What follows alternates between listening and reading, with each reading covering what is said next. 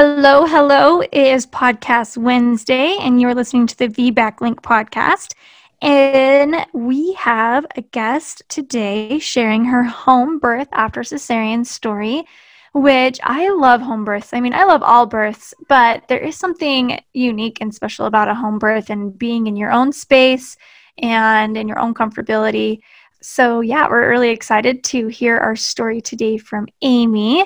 And Julie, before we get into that, is going to share a review of the week. Yes, I'm excited to hear Amy's story too. Like reading through her notes and stuff, it just kind of sounds a lot like my VBAC birth, like my first VBAC. But I'm not going to tell her story for you like I tend to start doing sometimes.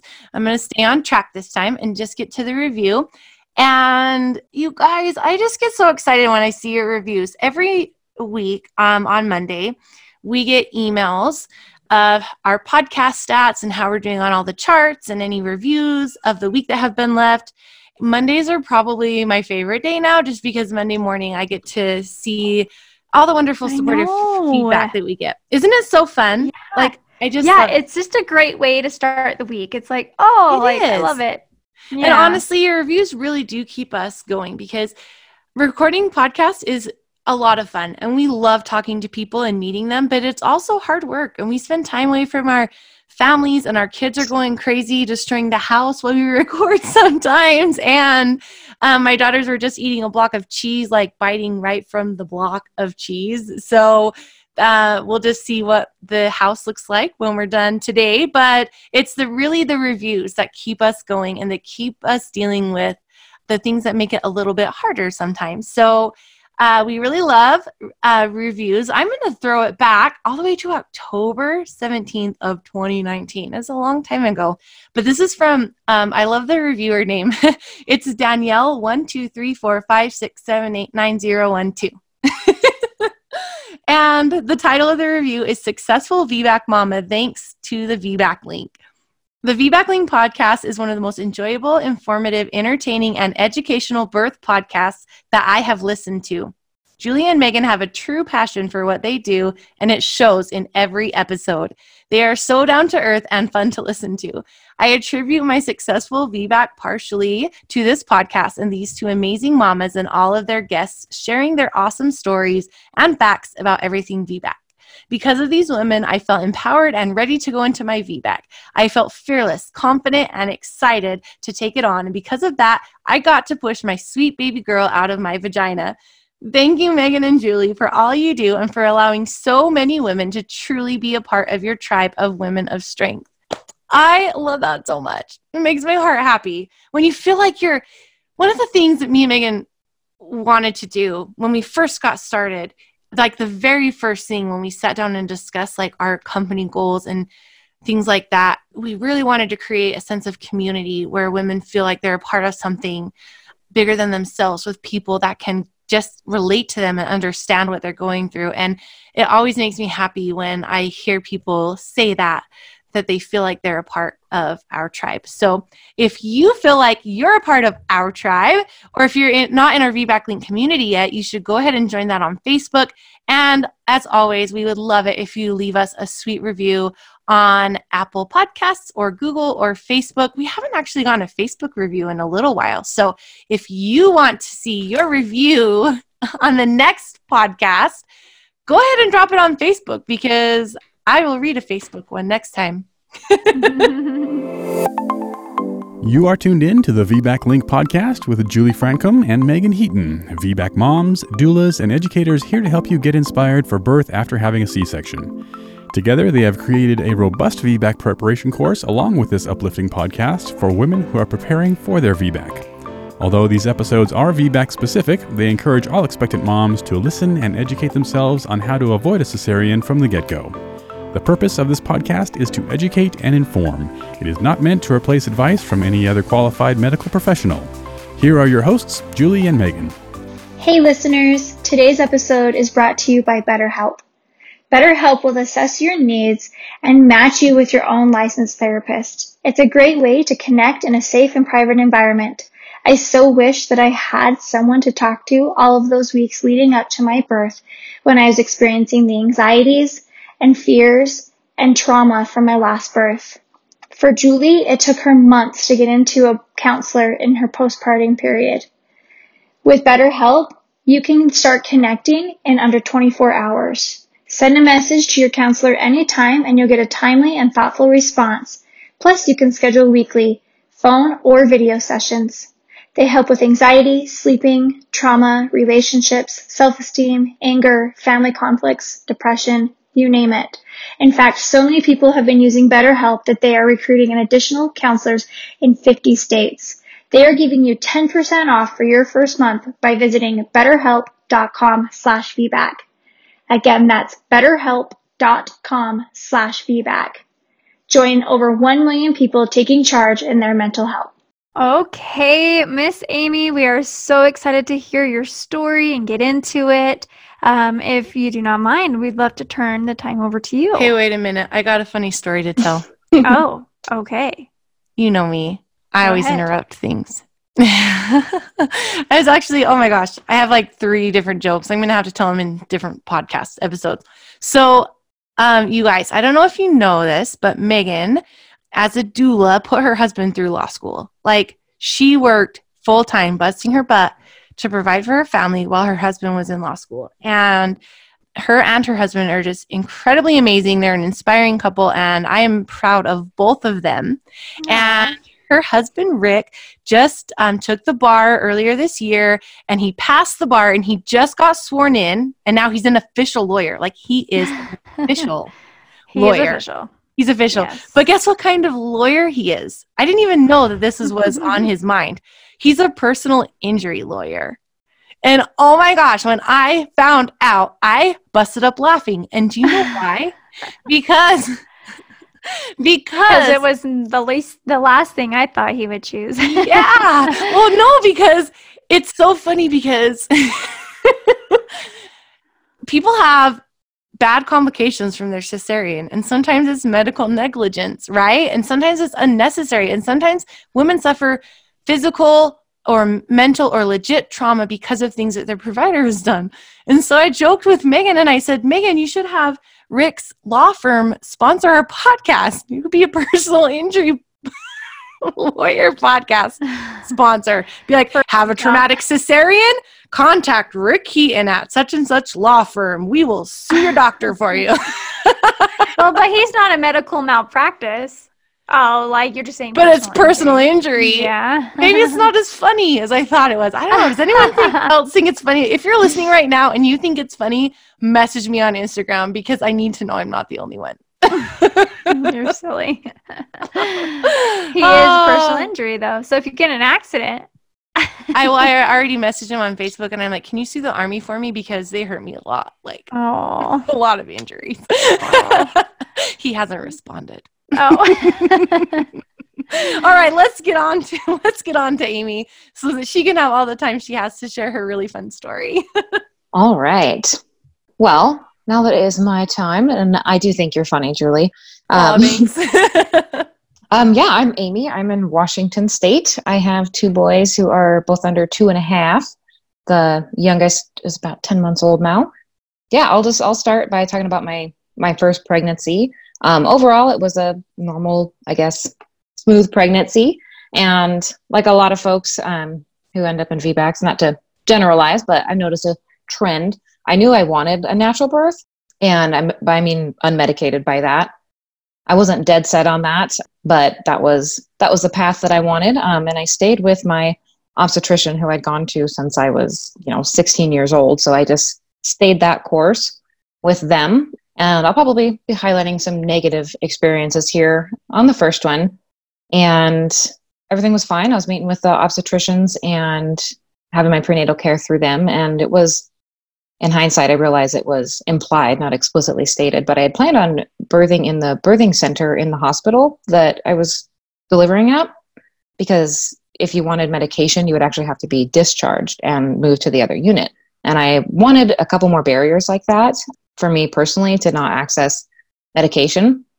So that seemed like a good route for us. And it wasn't until I was like super pregnant when I was corrected and told that I couldn't deliver in the birth center. And I just kind of had to switch my mindset on that and said, I can have an unmedicated birth and keep things as natural with fewer interventions as I want to in the regular labor and delivery unit. So that was the route we were on. They actually tried to schedule an induction, of course, which is one of those scary things. I was like, they started scheduling it when I was like 38 weeks pregnant, and I got off the phone with them and I cried, and I told myself, I was like, I can assert myself here. And I called back and I said, let's push the scheduling out. And they gave me a few more days of scheduling out. Luckily, we never had to make it that far. So yeah, when it was when labor started, we checked in to the hospital exactly midnight on my son's due date. So that was fun. I looked at my watch when she asked when the due date was, and I said 1 minute ago, like started 1 minute ago. Oh, that's fun. Yeah. Yeah. And we were laboring for quite a while, and lots of nice nurses and everything. But there was one in particular who would check me as I was dilating, and she was second guessing herself so much that she would actually have another nurse or a doctor come in and check me after that. And again, in hindsight, I'm like, why did you even bother? She's like, oh, my fingers are short and I just haven't been doing this very long. And so that was kind of annoying, so many hands touching my cervix and whatever. And so because of that, I think that added to the confusion about how far I was dilated. And at one point I started rolling like the cart with the bassinet in and getting everything ready for delivery. And we thought we're having a baby that morning and getting all excited and ready to go, only to find out I was still around 7 or 8 centimeters. And, as far as like the help that I had in the room, I did have a doula. She was actually, I played rugby for years, and she was a coach, and she had gone on to become a doula and had attended a couple births and everything, and offered to do ours to get some experience. And I thought, sure, because we hadn't budgeted for a doula or anything like that. So it seemed like, we'll give her some experience and save some money, and that'll be fine. And I didn't know what I wanted, of course, having been my first labor, but I didn't feel helped, or it was a lot of like passive support. Nobody was really assertive in offering me things or whatever. People were taking kind of the passive approach. And that was kind of troubling in hindsight. I needed that extra set of hands and extra perspective that I couldn't think for myself as fully at that time. So yeah, she ended up helping later on when I was really trying to breathe through contractions, and after Pitocin and everything. She was pretty helpful then. And I was like, wow, this would have been useful 7 hours ago. This is breathing coaching. Yeah. So anyways, back to the labor stuff. So I ended up getting an epidural about 12 hours in, and we went through some Pitocin and all that. And eventually, just after failure to progress, the doctor, my obstetrician, had said, like, basically, we don't want to end up in an emergency C-section. So like, let's talk about going back to the OR basically. And my sister-in-law had just had one not too long ago. So I kind of prepared myself for the idea that things don't go the way you planned. She had the same intentions I did of having an unmedicated birth, and ended up in a C-section. So, I just finally was like, after 22 hours, sure, let's go back to the OR basically. Yeah. So I did not like that experience. The OR was not a fun place to be.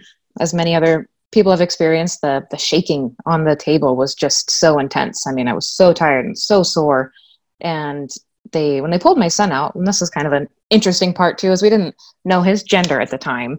So when they pulled him out and said it was a boy, and we were really looking forward to that moment and naming him and all that out of the couple names that we had picked up, but it was like so anticlimactic with the C-section. So yeah, so whatever. And they also told us that his cord was nearly severed when they pulled him out. And they said that could have been problematic if he had been born vaginally. Well, was it nearly severed because of the C-section, or was it just severed, like starting to like break apart? Like, yeah. What does that mean? Like what? Implied can you more elaborate? That he played maybe? with it. Yeah, that he was probably playing with it in the room, and that it was starting to become separated. But after I took you guys' VBAC challenge course, I requested my records from the hospital, and there was no mention of it in the report. So Don't you hate that? Yeah, I was like, I got no further information about it. So, but that is what it is. I was like, maybe he came out this way for a reason. Maybe we didn't finish dilating for a reason. Yeah. And whatever, just kind of tried to put it past us, right? So yeah, luckily, I recovered just fine, and we were able to nurse, and everything was fine after that. But fast forward 7 months and we got pregnant again. So I was a little intimidated to think of my uterus growing again after having had abdominal surgery. But this time around, I decided to switch care providers. I realized we're not sure if we want to have more kids, and this is probably our last pregnancy. So let's do this the way that I really want to do it. And I had felt some inclinations in my first pregnancy about switching care providers. I just never mustered up the courage. And I was thinking too much about what other people would think about, if my sister-in-law had also gone through midwifery practice, and I'm like, oh, people are going to think I'm copying her, or I don't want to break up with my obstetricians that I've been going to for the last decade, And this time around, I was like, this is going to be for me. And I'm going to make these decisions and not worry about what people think about it. And I did want to point out too, that I noticed a lot of people, in their birth stories, when they switch to midwifery care, kind of talk about like this huge difference in care. And maybe it's because I had my expectations set, but I just wanted to note that I didn't have like this transformative experience switching from the OB practice to the midwives. The OB was fine, and I really liked the midwives I saw too, but it wasn't like this big big change in experience. But overall, that was a smooth pregnancy too, and I did enjoy the care I had prenatally with the midwives. And yeah, so we'll fast forward to the labor and part of all that. It was a much shorter labor. And well, actually, let me back up for a second, because I wanted to mention too that in Washington State, the midwives weren't allowed to deliver a VBAC or do a VBAC in their birthing center. So it had to be a home birth. They have they have like little tricky little rules there in Washington State that you have to work around.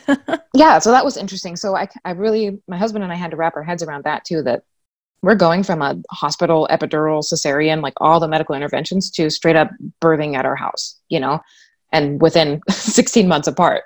So we really had to make that work for us and work through those fears, kind of like in the VBAC challenge course together.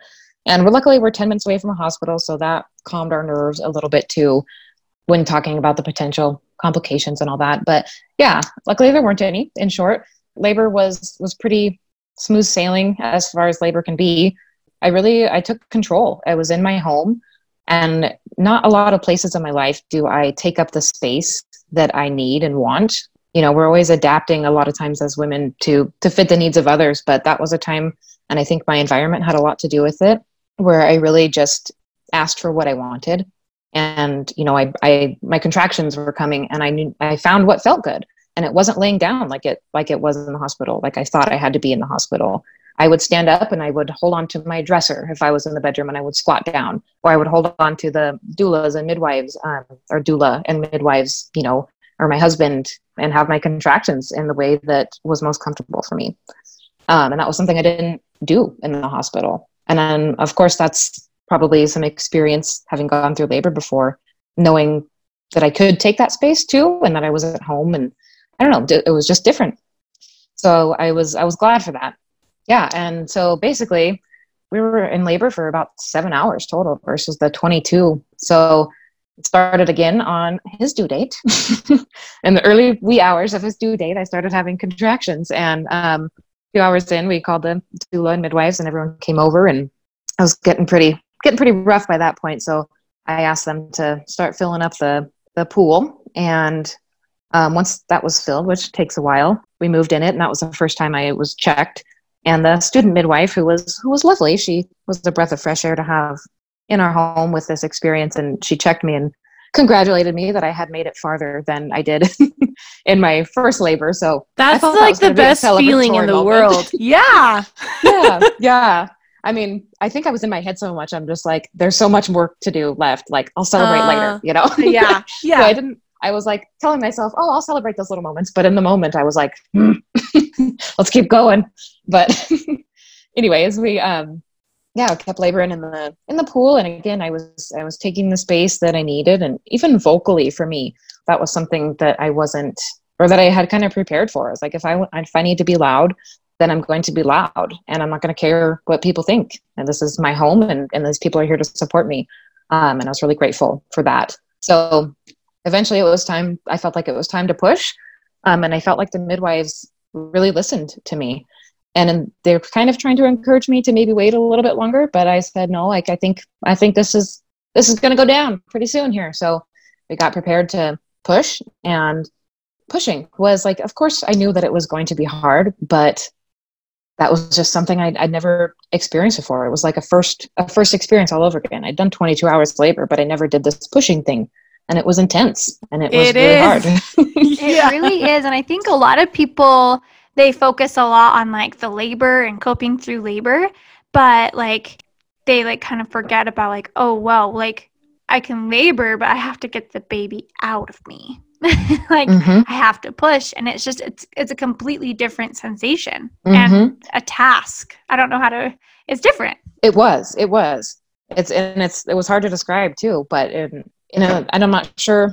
At least for me, and what I was told by the midwives who were at my birth was to not use the vocalness, that I was using in labor during pushing, and I had a really hard time trying to channel that energy back to the push. Instead of yelling and screaming, they're like, take that energy and use it for pushing. Like, it's probably not going to help you to let all that energy out of your mouth, basically, instead of pushing it down. When there are so many times where I just wanted to yell, but had to harness that into the push. And we pushed for about an hour. And I was told that was a textbook first vaginal birth. But still, like, I hear these stories of people pushing for 13 minutes or 1 or 2 pushes, and it varies. And I didn't have expectations for pushing because I hadn't really thought about it.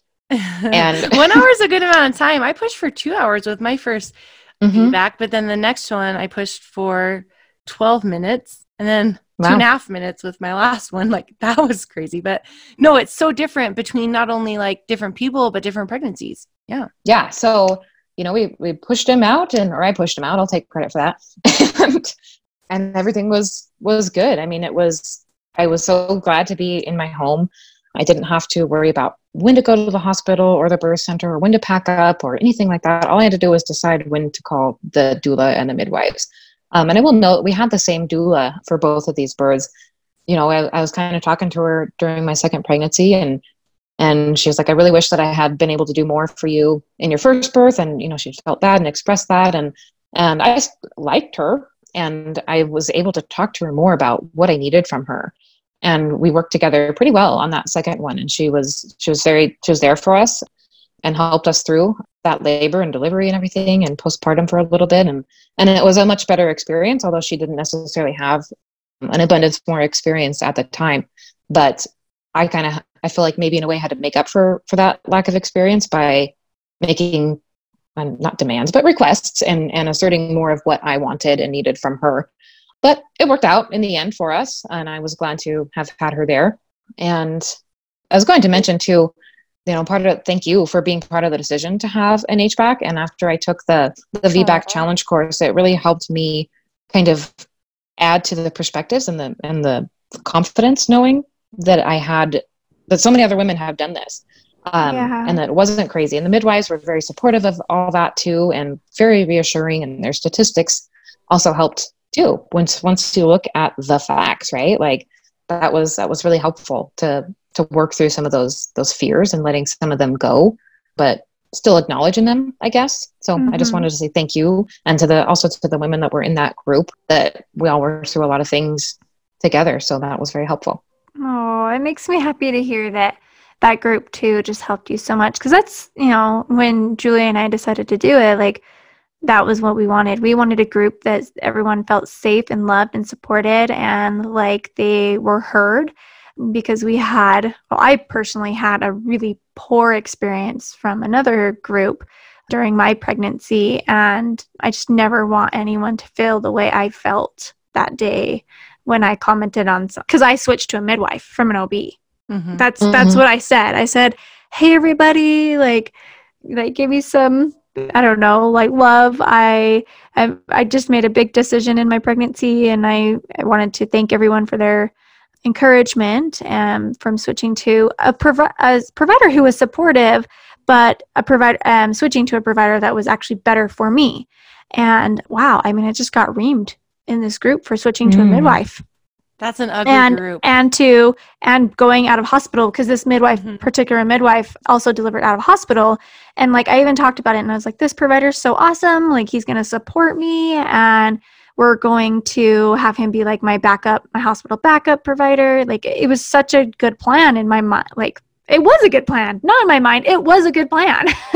And I just got reamed. And so I love that you have been able to get that support and love from the VBAC link. That's why we did it. Mm-hmm. Wow, my Yes. voice just cracked there. That's so weird. I have allergies. You know, it's the worst time to have allergies right now because if you cough, everyone runs away from you like you have I coronavirus. know. It's so crazy. Sorry. Yeah. Anyways, back on track. Let's talk about pushing. Yeah. Seriously, though, because this episode 137, and I don't think we've ever talked about pushing. I don't think we have either. No, I don't think we have. So let's do it. It's so funny because I have a little story. Surprise. There's a childbirth educator in our area. I'm not even going to say what type she teaches because I don't want to sound like I'm not a fan of the way she teaches because I just love her and I think she's an incredible and inspiring person. But she teaches parents, even first-time parents, that they don't have to push, that their body will just push for them. And that is true to an extent. To a point. Yeah. Yes, except for when you do have to push. And so let's talk about that. Like, what does the physiological, normal textbook process look like? And when might you need to exert some actual effort into pushing, like actually consciously? Because subconsciously, trust me, you're not going to be able to stop that pushing from happening. And you're right. It's not a feeling you can describe properly. Mm-hmm. I've been trying for years to find out how to really describe the feeling of your body pushing a baby out and there's not a dang thing you can do about it. But let's start a little bit with just the basic anatomical physiological things that are happening when your body is getting ready to push. So a lot of times, the cervix dilates, opens, softens, all of those things. A lot of times when we think of the cervix dilating and becoming complete, we just think it kind of disappears and melts away. But really, the top of the uterus, which is called the fundus, so they measure your fundal height, right, in your appointments. The top of the uterus is a fundus, and the cervix, that when it dilates, it's actually the uterus pulling the whole uterus upwards to thicken the muscles at the top of the fundus. So if you imagine the cervix just kind of moving upward, if you will, like the top of the fundus thickening and pulling the cervix out of the way. So then by the time you're ready to push, the cervix is complete, right? You're called complete. Your cervix is a 10. You're 100% effaced. And the fundus is very thick. And that muscle, when you transition from the active stage of labor to the pushing stage of labor, your contractions change. They change from moving the baby down and thickening the fundus to pushing the baby out. And changing from the moving baby down pushing or contractions to the pushing contractions is called transition. Good name for it. That's the point where you're probably I'm about to lose my mind. I can't do this anymore. A C-section doesn't sound so bad anyways. But then once you get to pushing, it's so different because the fundus muscles are pushing. They're literally applying pressure to your baby to get it out of your body. And in an ideal circumstance, you don't have to push. I didn't push at all. In fact, I had to try hard to stop myself from clenching everything up down there because of the intensity that I felt. Your body will do it if the circumstances are optimal, right? So, but sometimes if baby's head is asynclitic, or if your baby is posterior, or maybe you have a larger baby or a smaller pelvis, or you're on your back with an epidural, or you are limited to whatever positions you can get in to push, or if you're in a hospital, they're really, really, really, really intent on coached pushing where you pull your legs up and you have to push and breathe and, hold your breath until your face turns purple and all of those things. Those are circumstances where you're going to have to give effort. Now, you're going to have a lot better chance of having being able to spontaneously push and let your body do what it is capable of doing at home. Like, I'm just going to be honest. I have seen it so many times as a doula. I'm sure you have too, Megan, where no matter what a provider says or what a parent wants, as far as the pushing stages go, they always end up on their back with their pulling a lot of the time, no matter what. I've only seen a pushing in a different position other than on your back in a hospital like 3 or 4 times in my whole entire doula career. It's like, seriously though. And then they'll tell you how to push, and you'll have to hold your breath, and then they'll get their fingers in your vagina and they'll tell you you're doing a good job pushing, or push right here, or push down to my finger. But honestly, you don't have to do all that. But like I said, sometimes you do. Sometimes you got to help baby out, nudge baby out a little bit. But the right provider that is familiar with a normal birth process will be able to identify when those things need to happen. I was at a home birth recently with a client that switched due to the COVID-19 restrictions, and her baby's head was so asynclitic that it was like wedged like into her pelvic bone, and there was like the most giant knot molding I have ever seen on a baby's head. And that knot molding thing that baby had going on, we couldn't get her in a good position because she had been lodged in there for so long. And so this mom had to work so hard to get that baby out. And we didn't realize until afterwards that that head was molded so strangely that it made it really difficult, and she had to put effort in. And so I don't want to give the false assumption that like you never have to push on your own, like consciously, because in some circumstances you do. And in a hospital setting, you most likely will be told to, but you don't usually have to. If your baby's in a good position, your labor is progressing without complications or anything. No, yeah. I just think it's following your body and understanding, like you said, like it's going to, like your body's helping you push, but like you giving extra effort, like helps a ton. Like it really does help a ton. And then following what your body's saying. So like if you're pushing, and you're making amazing progress, and all of a sudden that progress kind of comes to like a halt, it might be a really good time to change positions. Mm-hmm. Maybe get off your back, maybe get on your side, maybe stand up, squat. But usually if your progress has stopped, it's a sign that maybe there needs to be some movement happening, or maybe baby's in a little bit different of a spot that's less ideal, or needs a little bit more effort in a different position, you know? And then, I don't know, one of my biggest things that I think I have a hard time is when like a provider's not there yet. And so it's like, don't push, right? Because you don't want like to push without your provider, but like it's almost damaging to your pelvic floor. Mm-hmm. It is damaging to your pelvic floor if you're holding everything back up. And so I usually suggest things like horse lips and breathing through that, or, I mean, just go with your body and have a baby and have a nurse or something catch. I don't know. But to not push, like to push, what I'm trying to say. Do you know what I'm trying to say? To be told not to push when your body's already pushing is impossible. It's impossible. And like when you're like I said, like when your body is doing it, like, yes, you giving extra effort will help that. But if you actually hold that baby in, it's damaging too. And so yeah, it can cause severe complications with your pelvic floor, tearing. It really can. Yeah, it really can. So, but kind of going along, you know, Amy was like, yeah, like I have to push. Like this is a whole different thing. And I've just labored for this long, but like I have to do this.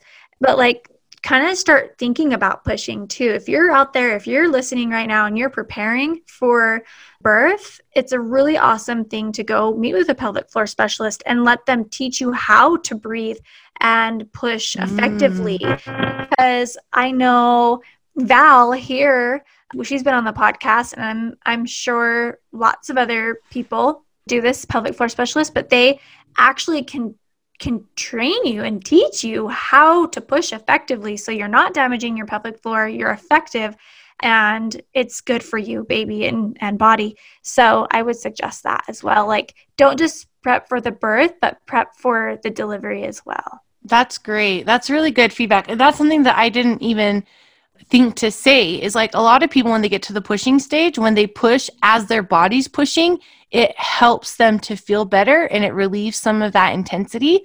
For me personally, I could not get out of my head enough from like, don't try to stop this to work with it. Like I don't think I could get there to be actually try and push. And now I'm wondering if I would have actually pushed with my body, if that would have made pushing easier. But no, that's a really good point. Yeah. So pushing, think about it, prepare for it, talk to your doula, find out what pushing looks like, talk with your provider, especially you guys. I just can't even emphasize this enough. Talk with your provider at every single visit about how you want to labor and how you want to push. If you have an epidural, you don't really have many options. I know people say side lying, but gosh, you always start out side lying, and then I swear they always just like slowly maneuver you onto your back. I see it all the time. But talk with your provider. If you really want to push other than on your back, if you want to push on your hands, knees, or standing up or squatting or whatever, make it very clear. And you'll be able to sense if that makes them uncomfortable or not. In fact, I was at a birth oh my gosh, how many years has it been? Like a year and a half maybe ago with a really good friend of mine. And she was birthing in a hospital. And we got there, like she was pushing in the car on the ride. Her labor was super fast. And we got there and she was on her hands and knees against the bed. And the doctor came in, the like doc in the box, doctor on call, whatever you want to call it, and came up to the nurse and whispered, "We're not going to have a baby like that, are we?" Because my client was on her. Whoa. Yeah. And we're not going to have a baby like that. Yeah, are we? And she's like, "Oh, no, we won't." The nurse said that. And then the doctor walked away. And so I went over to the nurse and I'm like, what did he mean when he said we're not going to have a baby like that? And the nurse said, "Oh, well, he's just going to want her on her back to push." And I'm like, okay. So I made a mental note of that. I knew that this particular client/friend of mine did not want to push on her back.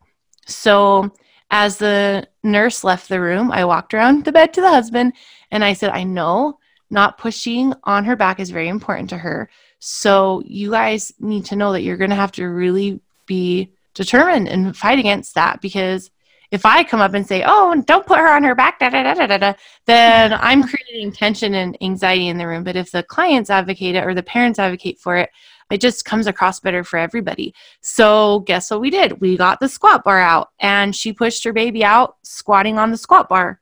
And then the doctor was happy because it was kind of like on your back.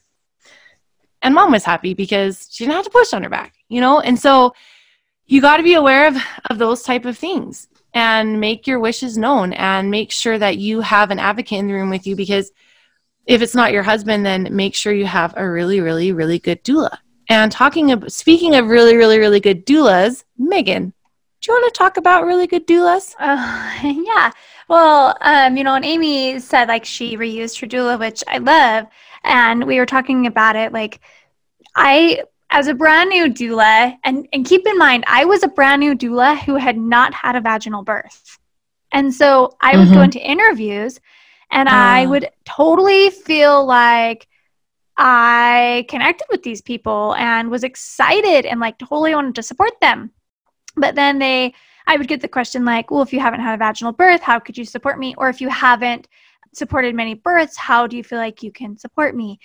And so it's so hard because these brand new baby doulas, they're inexperienced, right? Like they are naturally, like they don't have the experience because they haven't done it. And so I just want to talk a little bit about that of inexperience and then like price. So a lot of the times people will hire doulas that are really cheap because that's what they can do, but they have a really good connection with them. And that's amazing. And that's what's important too, is like really getting that connection, because the connection is going to go a long way. But then of course there's the education. So for those who might have a newer doula or a cheaper doula or something like that may be more experienced, I just want to encourage you to encourage them to really educate themselves in what type of birth you are looking for and the pros and the cons and what they can do differently in certain situations. I don't want to be like preachy, but we do have our doula course, but things like that, like tell them to preach, listen girl. to Our course is awesome. It is awesome. But like, tell them to listen to this podcast. Tell them to listen to these parents' stories so they can learn what situations happen sometimes and what may lead to a cesarean. We love it to reference our course. We love teaching these doulas and letting them know how it is to support a parent going through wanting to have a VBAC and going through labor in all different scenarios and things like that. But yeah, like I want to kind of just point out too, we have to give doulas, we have to give them experience somehow. But just because they're inexperienced, like we're also inexperienced as parents usually, right? We're hiring our doulas because we want that extra support and experience, but together encourage one another to really educate in the type of birth that you're desiring by, like I said, courses, podcasts, read up, whatever they can do, because it really will benefit both you and them in the long run. Yeah, I agree with that 100%. I do want to add too, though, doulas do need to gain experience, and we gain experience through getting hired when we're new doulas and don't have a lot of births under our belt. But if you don't feel comfortable with a doula, like you don't have to sacrifice your feelings just so a new doula can get experience. You don't have to sacrifice your birth or your comfort. I have a funny story. I don't know if I even talk much about this in my actual VBAC episode, which is number 3. But for my cesarean birth, I hired a doula. I went to a Meet the Doulas event. She was a $300 doula. The most expensive doula at that time was $800 doulas. Now, like the cheaper doulas are $800 doulas now. But I should say like the least expensive. But anyways, but she'd only been to like 4 births. None of them was unmedicated. Half of them were cesareans. And I wanted an unmedicated natural birth, right? And not a cesarean. But she was $300. And I was like, well, being a doula is not rocket science, right? Like, what's the difference between a $300 doula and an $800 doula?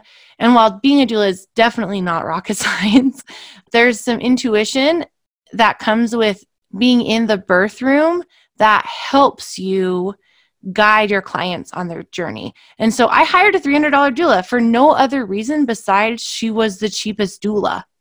And my husband calls her the most expensive foot rub I ever had because she gave me a really good foot rub while I was in labor.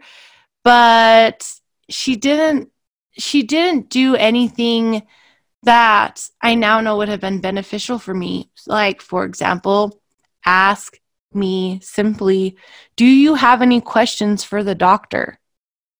I mean, like, even that, I mean, it probably wouldn't have changed the outcome. Like, doulas are not superheroes, they're not magicians. We can't magic things to happen the way you want them, but we can guide you in having conversations that help you feel comfortable with the choices that you are given or with the path that your birth takes. And so maybe even like a simple situation like that, or do you want to like pray about it? I always tell my clients to say that. I'm like, I don't even care if you've ever said a prayer in your life. Ask to pray about it, and everyone leaves the room and gives you space to just like think about it for a minute, And simple things like that you just kind of gain with experience and learn along the way really, really help you. But with that being said, and I always say this, I even say this when I'm interviewing people, which kind of might not be the best idea, but I always say, I would love to be your doula. And I think that we would be a really good fit because XYZ, whatever is related to them. But I want you to really hire the doula that connects most with you on an emotional level.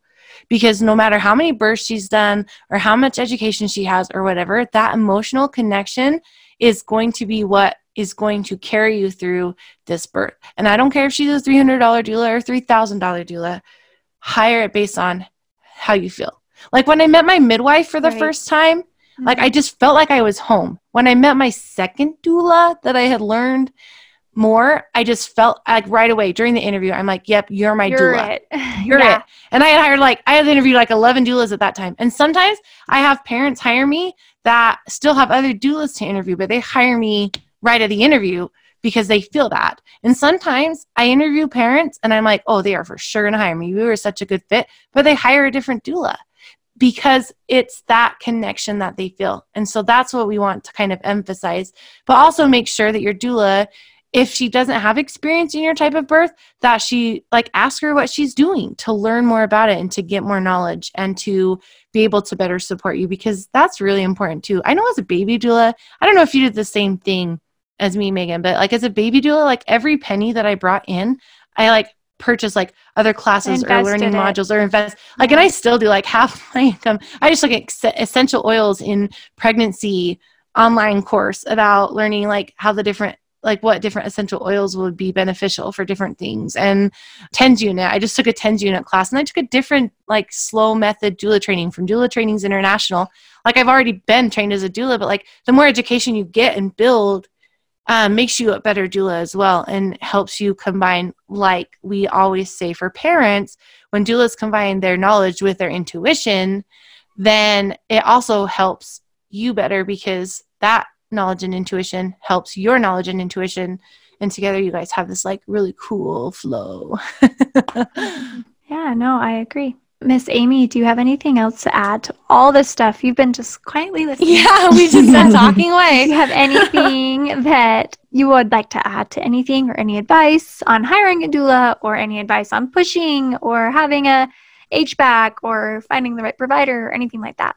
Oh yeah, we got to ask the questions too. Yeah. I mean, I would really encourage folks to actually like interview multiple doulas. We didn't even take that step. We just it felt like she landed in our lap, and we just took advantage of that opportunity to have a doula. It was something that I figured I wanted, but like I said, we didn't put it into the budget. But I bet you if I had interviewed a more experienced doula or two or three and made connection with somebody else, that I would have worked that into the budget, and it would have helped us make that happen. Right. And have a different experience potentially. And same thing like with the pushing, not same thing, of course, but with the pushing, the positions was interesting. Like for me, for example, when we're talking about pushing, and I couldn't squat basically. Like it was too effective for me. So it was kind of interesting to have to work through that with the midwife's directions and helping figure out what was best, because it was relieving. I remember Julie talking about like the relief that some can experience when you work with your body, and that it was so relieving to squat, but it was like, we don't want that yet. Like we need to do this a little bit differently. So I was on my hands and knees, and I remember the midwives telling me, you get where you're comfortable and we will come to you. Yes. And that was just so important for me to know, like, and them to say. I love that so much. You get where you're comfortable. I'll come to you. That is amazing. Like, that's amazing. Good provider. And you just answered your questions. A secret lesson no one really talks about, and your best tip for preparing for VBAC. So there you go. Yeah. Awesome. Well, thank you so much, Amy. And thanks for letting us just ramble on here at the end. We really, really appreciate you, and know that you're going to help someone out there. I know that all these stories inspire people all over, and I'm excited for yours to air. Great. Well, thank you, ladies. I appreciate the time and the opportunity to help. Would you like to be a guest on the podcast? Head over to thevbaclink.com/share and submit your story. For more information on all things VBAC, including online and in-person VBAC classes, the VBAC blog, and Julie and Megan's bios, head over to thevbaclink.com. Congratulations on starting your journey of learning and discovery with the VBAC Link.